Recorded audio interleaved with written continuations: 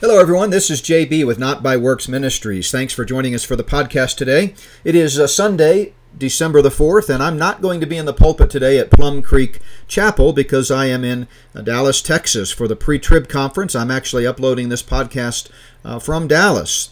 And just wanted to take a moment to touch base and share a quick word with you. If you are in the DFW area, I encourage you to stop by our resource booth.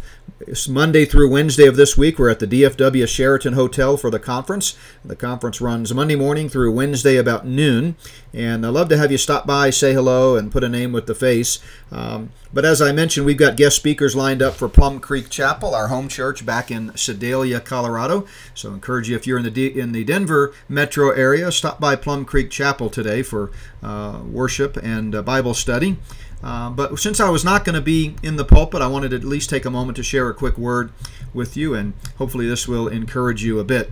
Before I begin, I want to remind you that we are offering to do Zoom meetings with your small group or your church or organization, whatever it may be. We've done a few of these recently, and they've been really wonderful time to just dialogue and do a Q&A with your group. And then we upload those to our podcast channel, and it's edifying for everybody out there to be able to hear. And so if you'd be interested in scheduling a Zoom meeting, just shoot me an email at notbyworks.org, our website, and we'll put something on the calendar. It doesn't matter how big the group is. It can be an entire church. It can be just a home Bible study or family.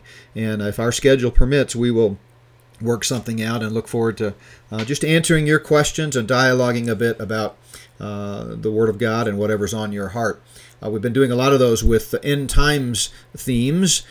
People have a lot of questions these days about what's going on in this world. And that leads me to what I would like to talk about today. If you've not picked up our Spirit of the Antichrist books, let me encourage you to go to spiritoftheantichrist.org, spiritoftheantichrist.org, and you can read all about what those books cover. You can see the tables of contents and the preface for each book. But, these days, as we see things rapidly unraveling around us, it seems to me there's a real loss of leadership. I'm not that old. I'm 54 years old, but I can still remember as a young man, even in the last few decades, where we had true statesmen in the White House. We had true leaders in various places of industry. But now it just seems like anything goes. You've got young millennials being CEOs of corporations. Nothing wrong with millennials, of course. That's just a characterization of an age range. But the typical attitude that comes with some of these folks is just really different from what we've seen historically. And it seems like we've kind of lost the art of leadership. As I talk about in Volume 2 under the spirit of pride, Satan is characterized by pride, hubris, arrogance, just utter disdain for others and only looking out for his self-interest. And that means that his Luciferian co-conspirators, the human accomplices, function the same way as they just run over people on their way to the top. But that's not what the biblical view of leadership is all about. And so today, I just wanted to kind of talk about this concept of leadership. And as I was thinking about it, my mind went to Nehemiah. I've studied and taught through Nehemiah many times over the last 30 years, and he is the perfect example of biblical servant leadership. Jesus, too, talks about servant leadership in the New Testament, but Nehemiah exemplifies what real leadership looks like. The world says leadership is a function of power. The world says leadership is how many Facebook followers you have, how popular you are. The world says, if a leader without followers is just taking a walk. If you don't have any followers, you're not really a leader. But that's not the biblical view of leadership. I say followers without leadership are just walking in circles. Followers without leadership are just walking in circles. So the world's view of leadership is not correct. It's a function of power. But God's view of leadership is that leadership is a function of influence. It's making a difference in someone or some place or some situation.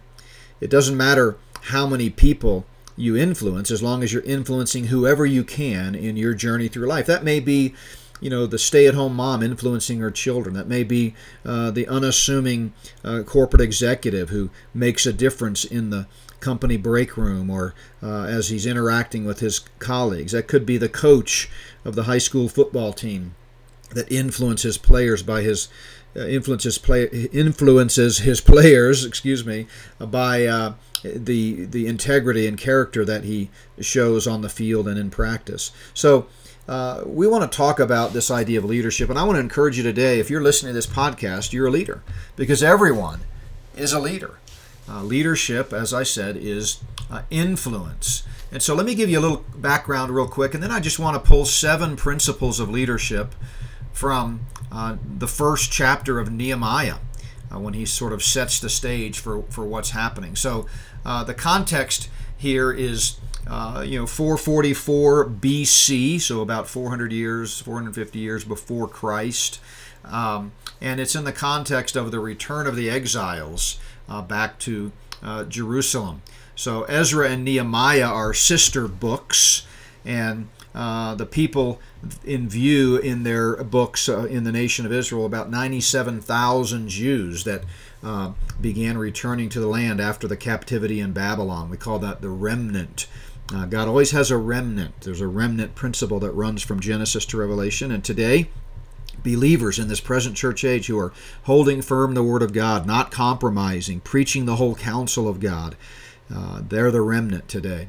But we're talking about the remnant 400 years before Christ in the nation of Israel.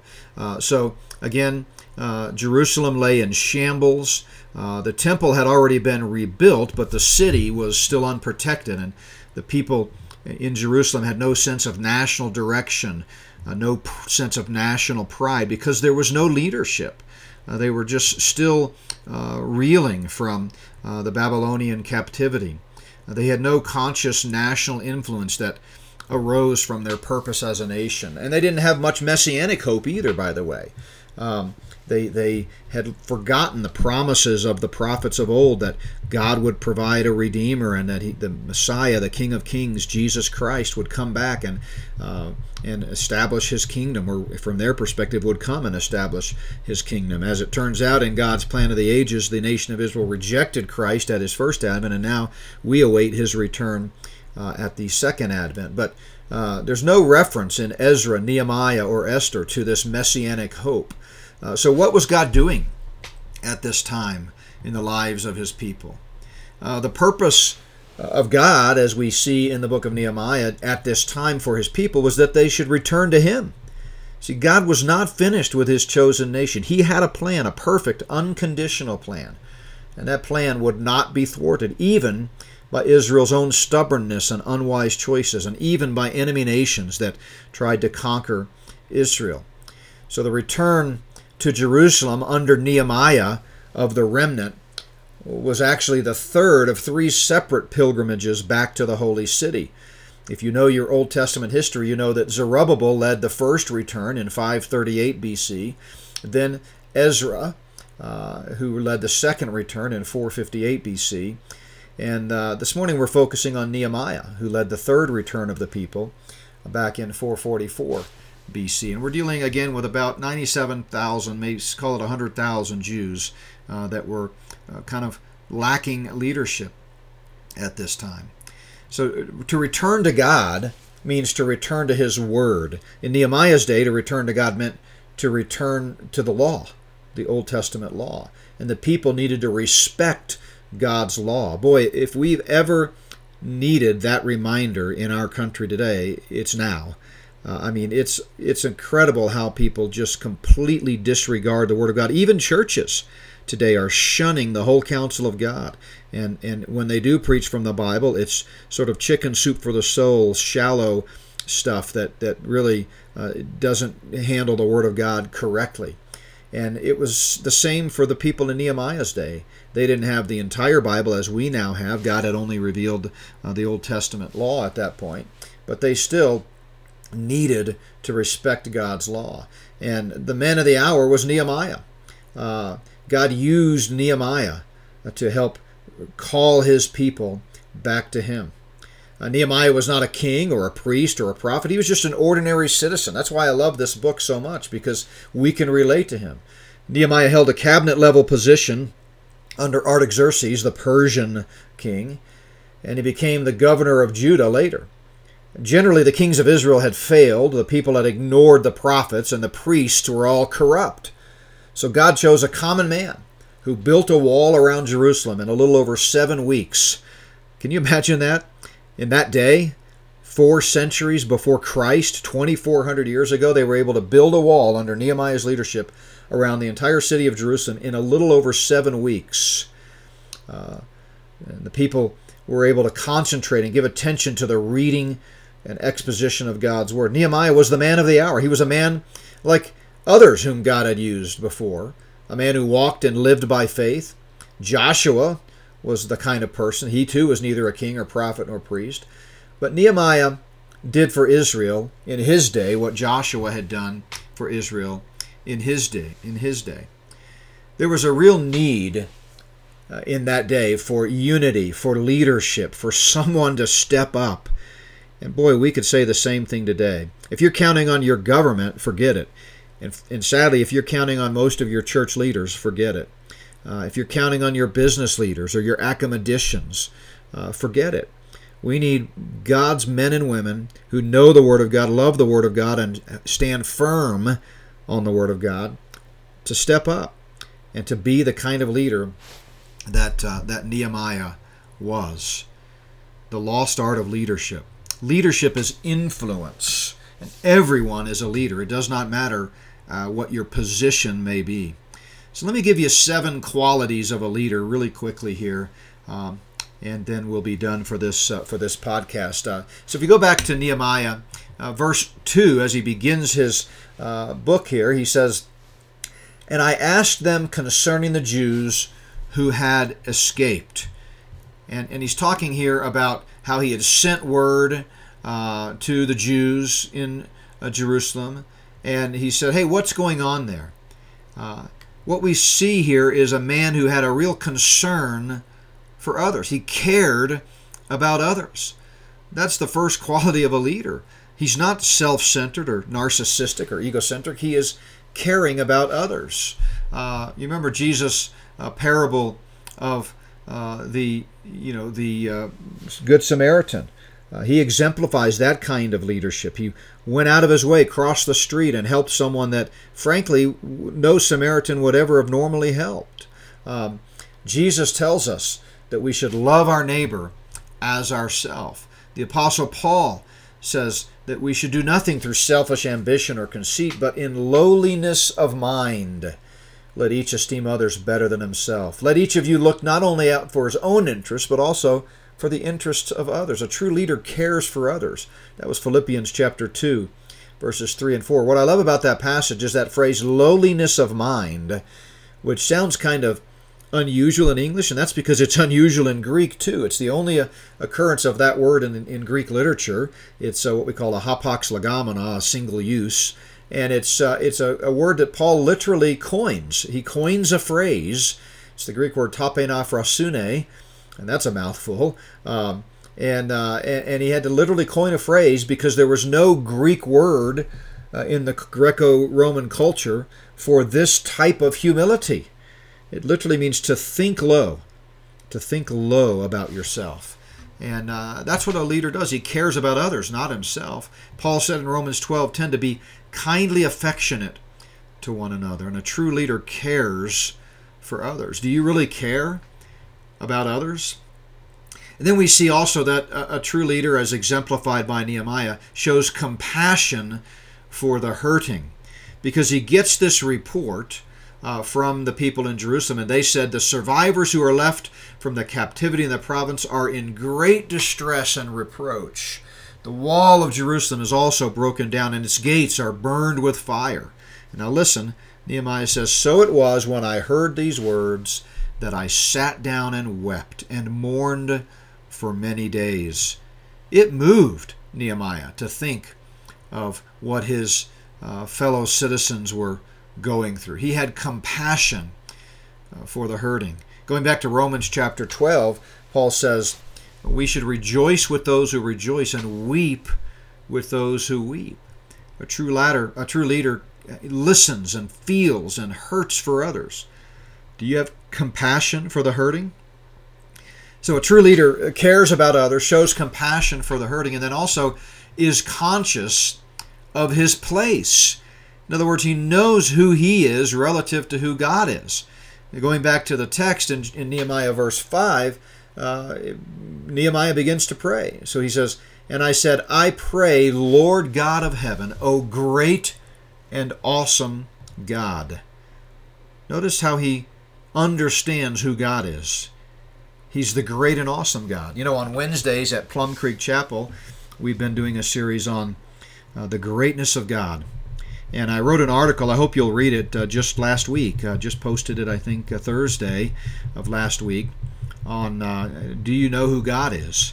And I've just been reflecting a lot lately on the awesome majesty of God. And I understand that not everybody finds a study of God's attributes particularly appealing. You'd rather study, the fun, simple stuff. But we've got to teach the whole counsel of God. And that's always been my practice in 35 years of ministry. And so I'm taking some time on Wednesday nights to just walk through the attributes of God. The Bible is God's way of saying, here I am, look at me. It tells us everything he wants us to know about him. It's his self-revelation to his creation, to mankind. And so we learn a lot about God. I mean, sure, we understand there's a God from general revelation in nature and providence and conscience, but we learn specifically the attributes of God by reading his word. And so I want to encourage you to watch the videos from that series each week or listen to the podcast if you haven't already and fall in love with our awesome, mighty God all over again. Think of him the way Nehemiah did, as our great and awesome God. Nehemiah was conscious of his place. He understood the words of the psalmist in Psalm 115, verse 3. Our God is in heaven. He does whatever he pleases. God is not subject to time, space, and matter. He is eternal. And everything happens in the eternal now from his perspective. And we become so consumed with our linear way of thinking here within the realm of time, space, and matter. But God exists outside the bubble of time. And he does whatever he pleases. Today, even many churches, and certainly most unbelievers, are creating God in the image of man.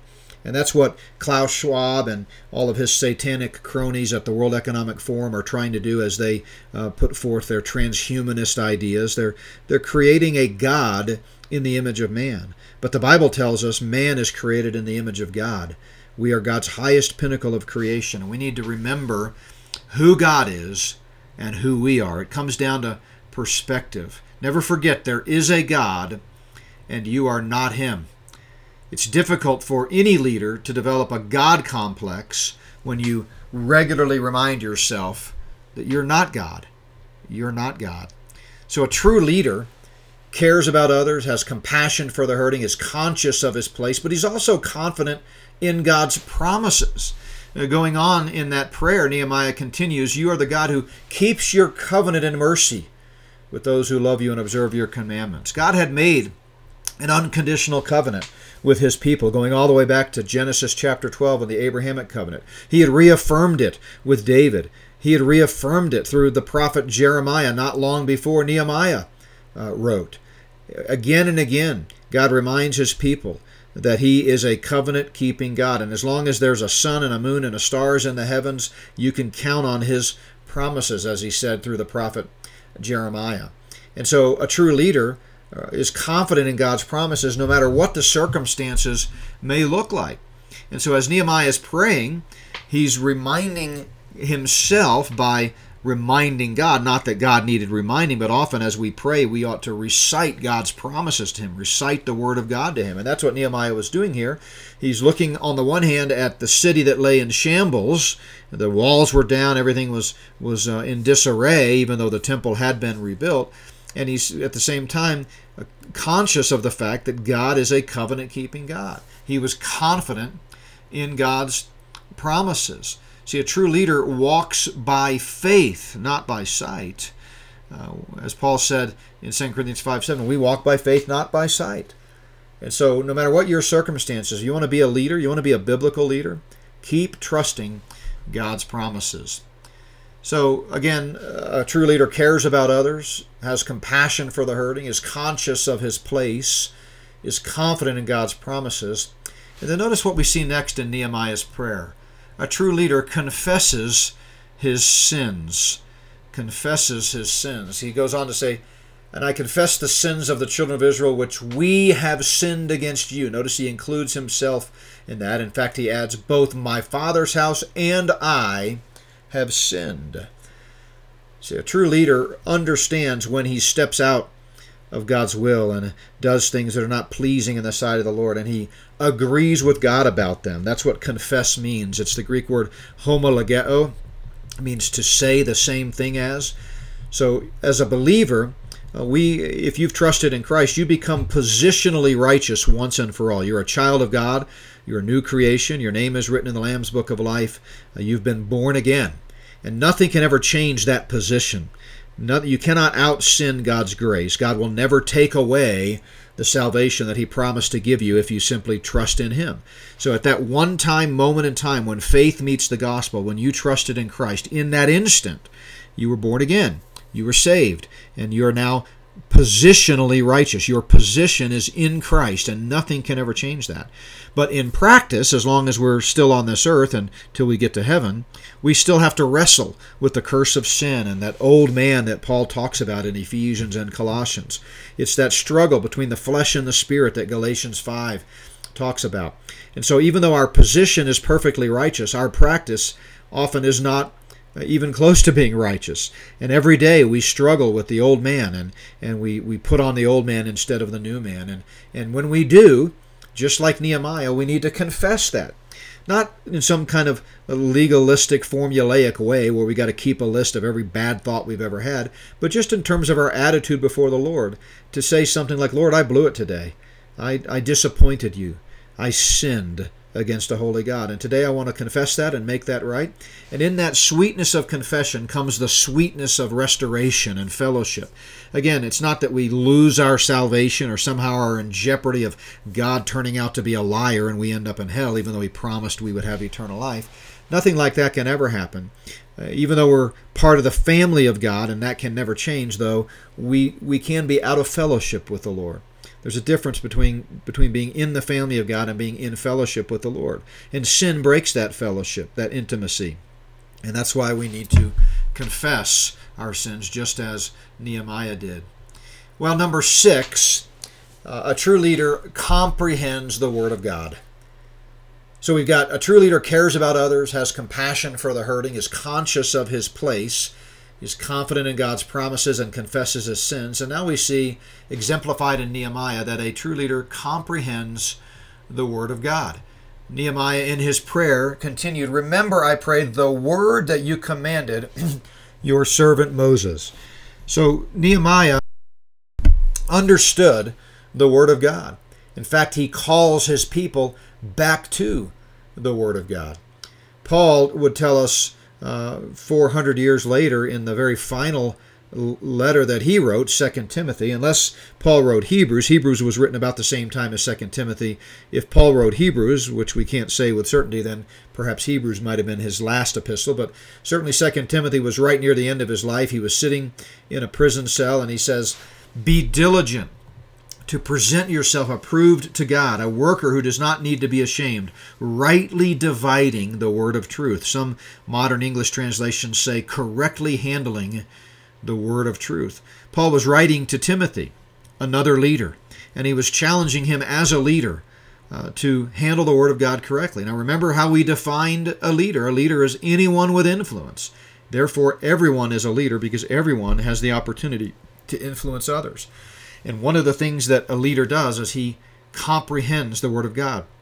He studies the Word of God. He correctly handles the Word of God. We did a series here a few months ago, maybe longer than that now, time flies by, on how to read and understand the Bible. That's still posted, the videos, in our midweek service section of our videos on our website. Go back and watch that. It will encourage you on how to correctly handle the Word of God. But a true leader knows how to correctly handle the Word of God. We've got people that are biblically ignorant today, trying to navigate these troubling times. And sadly, they're listening to all kinds of craziness on the internet, different podcasts and videos. And listen, nobody loves to study the Luciferian conspiracy more than me. It's what I've really invested a lot of my time in for the past 15 years, and it's the what I culminated in the My Spirit of the Antichrist books. But as I hope you've seen if you've read those books, it's all centered on the Word of God. I try to see everything through the lens of Scripture because I know that's the only infallible standard. And even though there's a lot of helpful information out there, we've got to always run it through the grid of Scripture, and that's what a true leader does. But there's one more characteristic I want to mention this morning. So once again, to review, a true leader is one who has influence.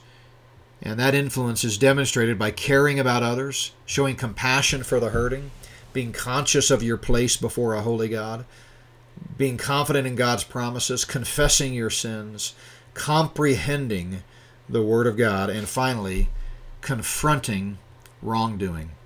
Confronting wrongdoing. At the end of his prayer, Nehemiah says, "O Lord, I pray, please let your ear be attentive to the prayer of your servant and to the prayer of your servants who desire to fear your name."